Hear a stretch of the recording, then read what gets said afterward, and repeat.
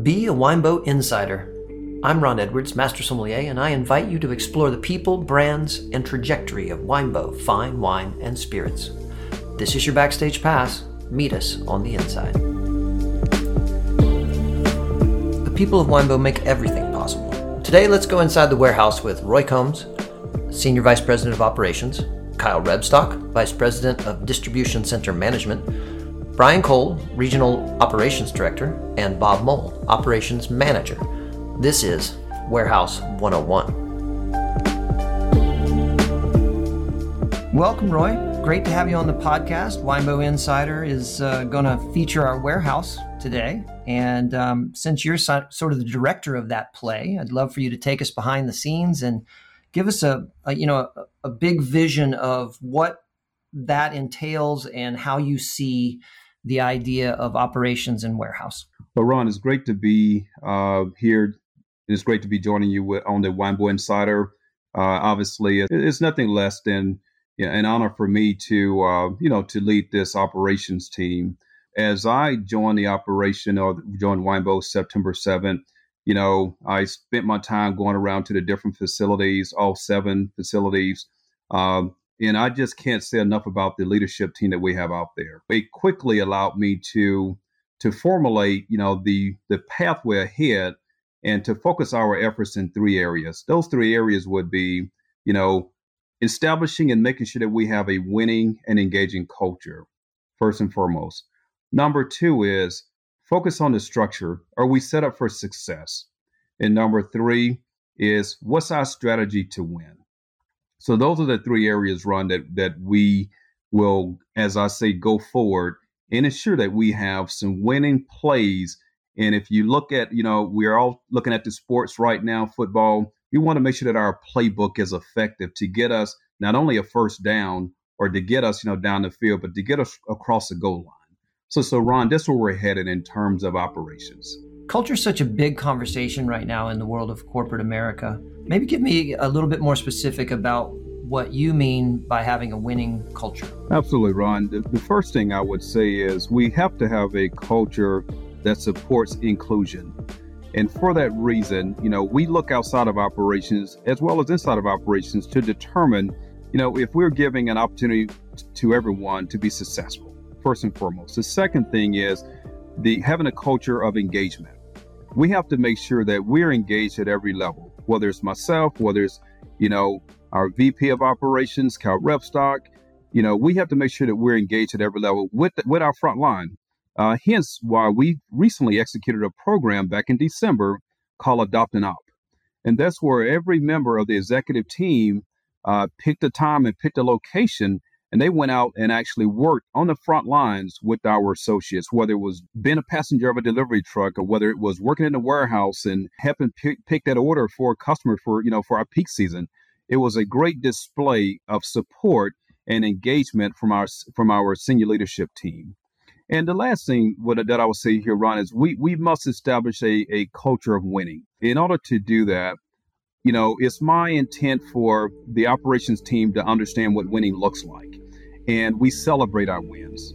So for that reason, Ron, I'm pleased to announce that the operations team will have an annual celebration, and we will recognize the operation that posts stellar results. This gathering that I'm talking about is called our Timely Celebration Ceremony, where we will give someone a Super Bowl style ring to say, hey, you have been the winner for this year.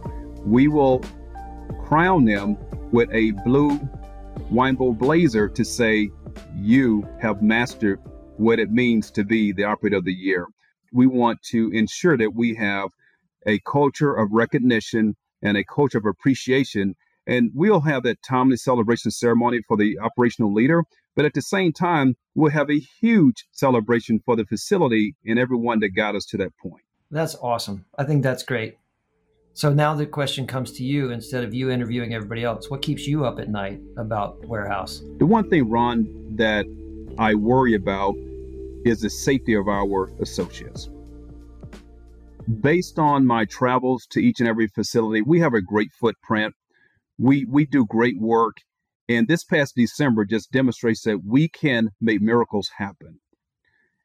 What I cringe about sometimes is just ensuring that, again, we have that safety culture to make sure that we don't push the boundaries of human capability. Hence why we want to get some technology into our buildings to lessen the dependence on the human capital or the human labor, whether it's picking up that case of wine or picking up 50 cases of wine an hour. We can get some robots to do that for us if possible. Well, I think that's a very worthy thing to keep you up at night about. And I'm glad you care about those people because they deserve to be cared about. Hey, Kyle, welcome to the podcast. It's time to talk about some other interesting things and run through this. Your beginning segment, sort of like the fast facts with Kyle. How many warehouses do we operate within Winebow? Hi, Ron. Glad to be here. So currently we have 7 distribution centers scattered across the country. We have 4 on the East Coast, 1 in central, the Midwest there, and then we have 2 out on the West Coast. Okay. So those are our warehouses, but what about like upstate New York or North Carolina or one of those? How's that work? Yeah, absolutely. That's a great question. So we do obviously deliver to more states than 7 where we're located. So throughout the country, we have about 15 what we call cross-dock locations. These are much smaller facilities, whether they're Winebow leased facilities or third party where we rent space. And in those facilities, we typically don't have any inventory, but what we have is remote drivers who will dispatch from those facilities remotely and handle local routes throughout the country in those states where we do not have a distribution center. Okay. So how many employees do we have working in warehouses across the country these days? Across the country, we roughly have around 250 warehouse dedicated associates. That's a pretty good bunch of people. So how many shifts run in each warehouse? Is it one big shift or is it 3 or? The typical warehouse in all 7 is a 2-shift operation. In the morning is usually about a 7 a.m. to 4:30. And that you have the receiving function, inbound, put away, your inventory control, cycle counting, and those types of things. And then the evening shift, for the most part, it's a 7 p.m. to 5:30 a.m. shift. Although if the work's not done, they'll work until they're done. So typically it's a 2-shift operation. A couple of the buildings will scatter the start time just to kind of have a mid-shift to do what we call replenishment in the midday before we start to get to our picking shift at night. All right, let's start with the process. I'm sales rep X and I've submitted my order and it went through customer service, and through the magic of the digital world, it shows up somewhere in the warehouse domain, I'll call it, because it might actually not be in the building. It might be somewhere else, but take it from that moment to getting through that first step. Sure. So once our customer service and accounts receivable departments finish what they have to do with the orders, they send what's called a flat file to the warehouse, and that'll end up with our router. So we have a position that's called a router in all 7 distribution centers, and that router is somewhere between the 5 to 6 o'clock window will get a group of orders that need to be scheduled and routed for the next day's deliveries. So he or she will receive that file, and they'll go through a process of policing the orders, if you will, looking for orders to make sure they meet minimum order guidelines and that are scheduled for the next day. What they do is we have a standard software system called RoadNet, which is our routing tool, and they will go through a process of either static or dynamically routing based on geography, the group of orders they have for the next day's deliveries. They will start with those cross-dock locations because of the geography and the distance they are away from the distribution center. We want to dispatch those trucks first via a shuttle, whether it's a Winebow driver truck or a third-party shuttle company. So we want to route those first in what we call a batch routing, and we'll route those groups of routes first so we can then dispatch and send that file to the warehouse floor so we can then generate the label and the picking process. And then, of course, the next thing we'll do is route the local routes that dispatch out of the distribution center, because those are closer, and typically those are a later morning dispatch because of the distance they travel. So they'll route within batches, and that way we can continuously feed orders and work, if you will, to the warehouse. Okay, well, that makes a lot of sense to me. So it's all laid out digitally. The pick labels are being generated, and now we're physically inside the warehouse with the pick labels. And let's bring in Bryan Cole and talk us through, they've got pick labels, they're physically in their hands, and what happens with them. Hey, Ron, thank you for having me on. So once we have the actual pick label, our supervisor will pass it on to our frontline employees. We'll have the start meeting. A bulk of our pick is going to be happening during the night shift. So each operation is going to have around the same start time, around 7 p.m. Supervisor will pass on typically in the waves, so on batches, we would get labels, and each wave would essentially be a pallet worth of product. And it could be to either one customer or it could be to multiple customers. So once that supervisor passes it on and assigns it to an employee would take a scan gun and scan the front label, which would enable that order to be present onto the scan gun. And they'll follow all the directions on the scan gun, tell you exactly which location to go to once that employee signs into that scan gun. Now, each site could be set up a little bit different, and there's different types of pick that each site could be essentially going through in each night operation. So you can have a bulk pick, you can have oddball pick, you can have bottle pick, and then you have larger sites that actually have automation with conveyors. That is kind of a whole realm of a different avenue of how to pick product in. So once we do pick, scan the label, we go through the locations that it's telling you to. You scan the location to confirm that you're indeed at that correct location. And then you scan the individual item case number that tells you you're picking the right product. It'll tell you the vintage, it'll tell you the description, and how many cases. So when you have the case labels that you obtain from your supervisor, you take the case label and you apply it to each of the cases that you're actually picking. And you go through the pick path. And again, each site is built different in how their pick path is laid out. But typically it's based off of velocity, and we want to be able to pick the most efficient as possible. In the Illinois warehouse in particular. So hold that thought for a second. You mentioned taking the label and putting it on the case you're picking. Let me make sure that I understand what you mean. It either goes on the case, like, this pick ticket is for a full case of wine, boom, it goes on. But if it's a partial case, because I think all of our warehouses do individual pick bottles, then you're talking about putting it on one of our Winebow white boxes, right? Like, here's what goes in this box. That is correct. And that's what we call split case. So that's less than full case is going to be a split case, and it'll essentially be loose bottles. Those also still generate labels as well. You listed several kind of locations or zones or styles of picking, and each one of those has a relative nature of whether you're talking about full cases, which are, I assume, more automated, and then partial cases are very manual. Yes, that's correct. And I think in each site, there are certain employees that are specialized more so in different areas that make them efficient and stand out. And in the bulk locations, you're dealing with all full cases. You're not dealing with anything less than a case. In oddballs, it could be a full case, or it could also be partial cases. But then in bottle rooms, it's always going to be, of course, less than full cases. Okay, so in some cases, then for the individual pick bottles, you might have a rack of popular items where you might be, they're serving them to you in 3 and 6 bottles at a time, but you're still having to take them out of one case and put them in another. And then there's the single bottle room would be ones that are most often sold out the door in onesies and twosies. Do I understand you correctly? Yeah, and again, it kind of all depends on how each warehouse is set up. For example, in my warehouse in Illinois, we have limited room for options as far as loose bottles go. So we want to be able to have, in our gravity flow racks, some fast-moving popular items that have higher velocity. We'll have those because we can fit up to 22 to 25 cases in each of those bins. So we can have both full cases and loose bottles in there.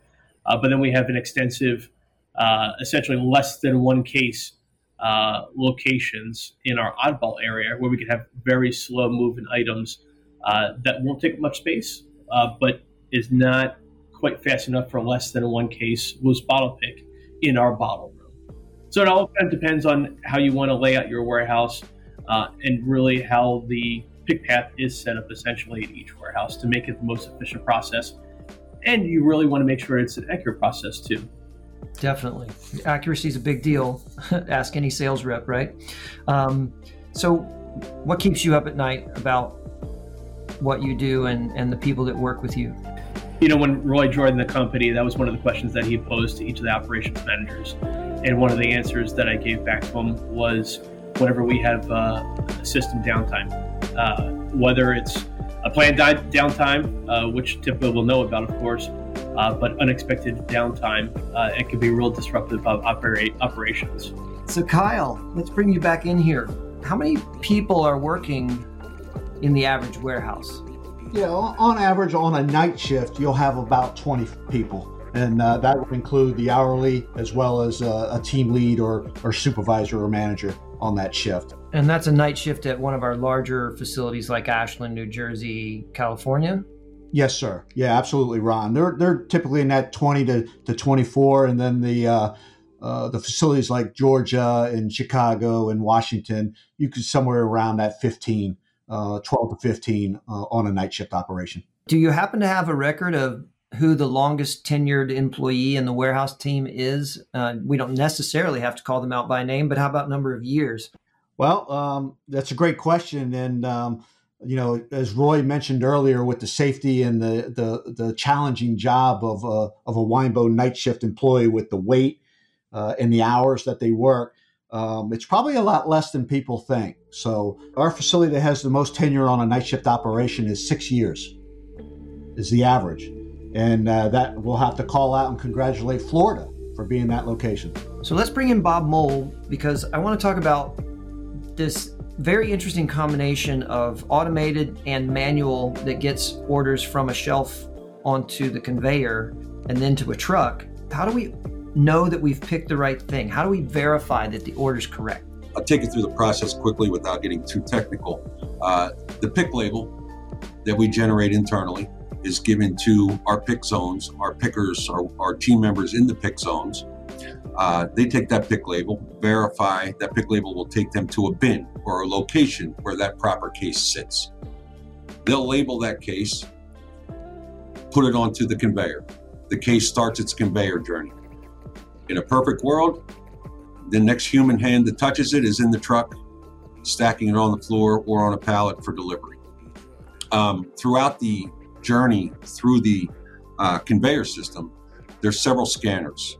The first scanner is what we call our tunnel scanner. And that takes our internal label that our team member had put on the case and matches it to the supplier's barcode. If those two don't match, we know it's the wrong product. Going down that line stops, it diverts that case, and that's where the manual check comes in. So any cases that's diverted off of that tunnel scanner, we know something's wrong. Either it's the wrong case, there's a bad barcode, whatever. A supervisor then gets involved, manually checks it, manually scans, checks against the route, and we reprocess it when we discover whatever the problem is with that case. If that case scans good through the tunnel scanner, it comes up to what we call our diverter scanner. And that diverter scanner is going to divert that case where it's supposed to go to what truck it's supposed to go into. Okay, so that case comes to the final scan, which is the door scanner. That scans right before it gets into the truck and loaded for delivery. And what that door scan does is if our driver gets to a third or fourth stop and says, hey, this case isn't in the truck, we'll go to that label scan.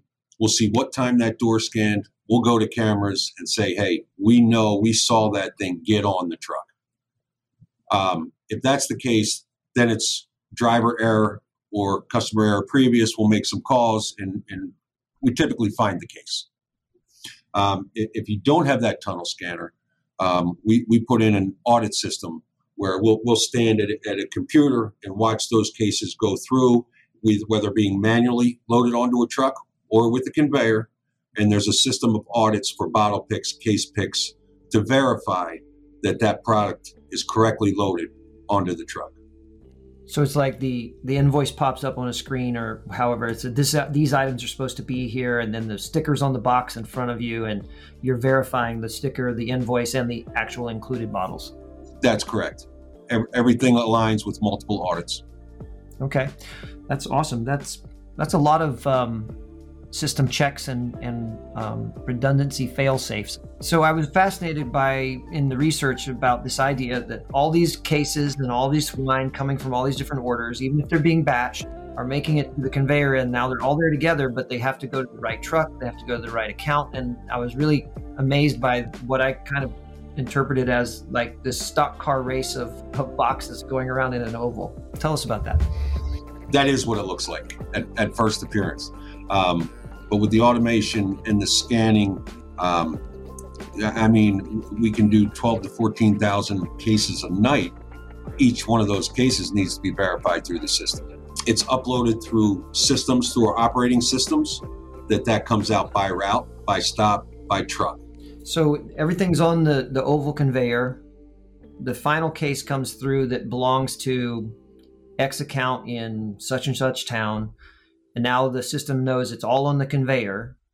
How does it get off the conveyor into the truck all as one piece? We have a loader conveyor that comes out automatically. Once that route is done in the system, you still have multiple routes on the conveyor system.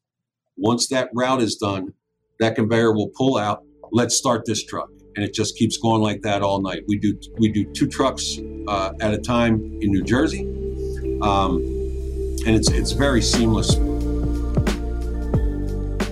Hey, Kyle, I have some other things that I want to ask you that I think are fun, that will add perspective to this conversation for the person who doesn't work in a warehouse. And that is like, what is the average number of bottles shipped per night? Well, I did a little research on that, Ron, and I picked out our largest volume facility, our North Jersey facility, and surprisingly, and I converted that bottle count to cases, really, because of the way our systems do that. And you could do the math on the bottles, but just under 1 million cases were picked last year out of our New Jersey location. So just a tremendous amount of volume going through that facility. And the warehouse works 4 days a week picking wine, picking and shipping, right? That's correct. Okay, so let me do some math for everyone. That's about 204 shipping days a year, which gives us 4,900 cases a shipping day out of the warehouse. That's 58,800 bottles per shipping day. That's 245 cases per person working in the warehouse out the door. That's crazy. That is absolutely crazy. And going back to the safety, our focus on safety and this driving safety culture throughout our organization, when you take the average weight of a case of wine, anywhere from 35 to 40 pounds on average, and you divide that by the number of people that are handling those cases physically, case by case, in most cases, whether they're picking it to a conveyor or stacking it from the conveyor into the pallet or to the truck. An employee at night is averaging about 10,000 pounds. 10,000 pounds per person per night. That's some heavy lifting. Pardon the pun. I love that fact. That's amazing. And picking accuracy, we picked 1 million cases in 200 nights, and we shipped them out to our clients, and we had a picking accuracy percentage of what? With our great people that we have and with some of the great systems that we have in place and processes, we do extremely well overall with a 99+% accuracy of our picks. So when we do miss something, it's definitely an anomaly. I hope it's very clear to everyone, as it was to me as I talked with each of you getting ready for this, that the intention of perfection is really the goal, that even the 99%, you may consider that to be a great number, but you would rather it be 100. Gentlemen, I thank you for taking us inside the warehouse. Thanks for joining me behind the scenes at Winebow Fine Wine and Spirits. Be sure to follow Winebow Insider on Apple Podcast or Spotify. Until the next episode, be kind, be successful.